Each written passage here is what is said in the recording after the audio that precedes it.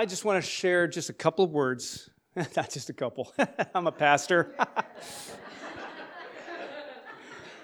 Some thoughts about Easter. Now, I was just looking up tickets to the All-Star game. I did not know that it's going to be in Seattle, the baseball All-Star game. And I thought, whoa, hey, I wonder if there are any tickets left. And I looked it up online, 2% left. I thought, okay, let's see what's there. Yeah, that was something. July 11th is a day you don't want to be in Seattle with all that going on. But because of the All-Star game, the place at T-Mobile Park, $20 to $35 to ticket in a certain spot, probably I think it's the upper tier, will go for between $500 and $800. Hey, if you want to be up in the nosebleeds and see if you can see anybody down there, just because the All-Star game is at T-Mobile Park. If you were to go to a game later on, I think it's July 14th or something like that, just like a couple days after the All-Star game, tickets are down to about $20 on that. All because of the All-Star game being there. These famous people, players that have done amazing things in baseball, amazing things, and people want to come watch them and see what they do. Home run derby and all the other things that go on. Thing is, because Jesus lives, the value for us, our lives, has gone up. Jesus died on that cross, buried in the tomb. 3 days later, here we are on Easter, celebrating a risen Savior. And because he lives, we will live as well. We have the good news. This is not our home. This is not all that there is. We have a place in heaven that Jesus is preparing for those who have placed their trust in Jesus Christ alone for eternal life. If you're trusting in other things, it's not going to get you there. If you're trusting in your own ability, it's not going to get you there. If you're trusting in your parents or your grandparents or someone else that you know of that knows Christ and you're thinking, I can get in on their coattails, think again. It's your choice, your decision. Jesus died on that cross for you, and he rose for you to defeat death and to show you there's a way to heaven. He's prepared it. And all it takes is a simple prayer. A simple prayer that you identify that, yes, that's a word that we use a lot of these days, but you identify you are a sinner. You are a sinner, as the Bible tells us.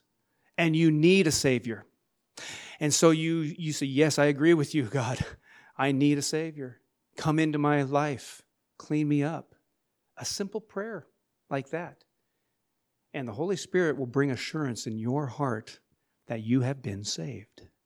Just a prayer away. Just a prayer away. And then as you pray that prayer, and then you live your life as a thank offering to God for what he's done for you. He has sent his Son, die on that cross, pay the price of sin for us, gone into the grave, but he's not dead. The grave is empty, and he lives today, and he's preparing a place for each one of us in heaven. We are justified. We are justified now, just as if we have not sinned. The thing about this, though, this is grace, this is mercy that is offered to us, because there has to be a price that is paid, and Jesus paid that price. He has offered salvation to the world. The thing is that has to be received. If you don't receive that gift of salvation, it means nothing. Nothing. But if you receive it by praying to receive that, and the Holy Spirit will bring that assurance to your heart that, yes, you have been saved. You have a place in heaven. And the thing about that is that you just don't focus on heaven, although that is good sometimes during these days when we think, oh man, I wish I could just go to heaven where there's no more pain, no more sorrow, no more problems. Just God, face to face, walking the streets of gold. We don't do it just to get to heaven, but we also do it here. We live God's kingdom here.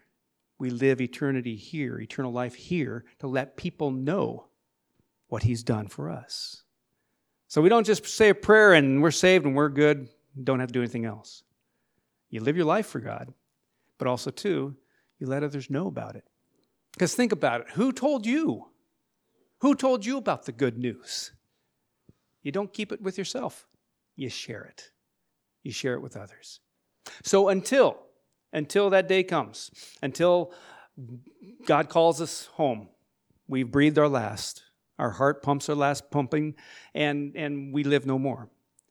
We are then right into heaven, right before God. But until then, we go on living for God. We go living for Jesus, doing what he would do, saying what he would say, letting others know about him and what he's done for us. That's our mandate. We need to go let others know. And what a great day to be able to do that on this day of Easter. And maybe also, too, some of you here today, maybe you who are joining us online, maybe you haven't received Jesus as your Savior. What a great day to do it on Easter Sunday, April 9th, 2023. Mark it in your calendar if you're going to pray that prayer and receive Christ as your Savior. Because this is the day that you can mark down that he has come into your heart.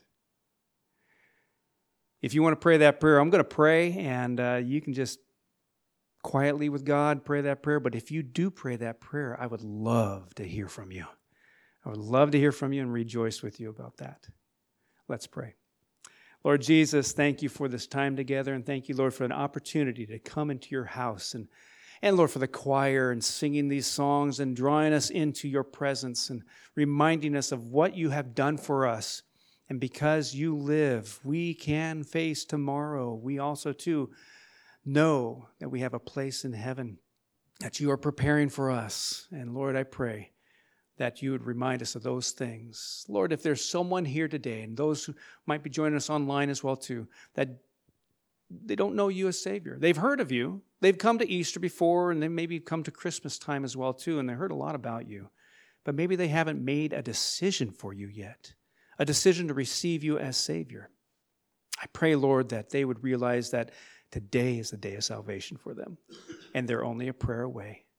So, Lord, if there's someone here who might be praying that prayer right now, would you just bring assurance in their life right now, Lord? Would you let them know that as they pray, that you have forgiven their sins, that you have provided a way to heaven for them. And Lord, that you are with them and you will walk with them all along the way.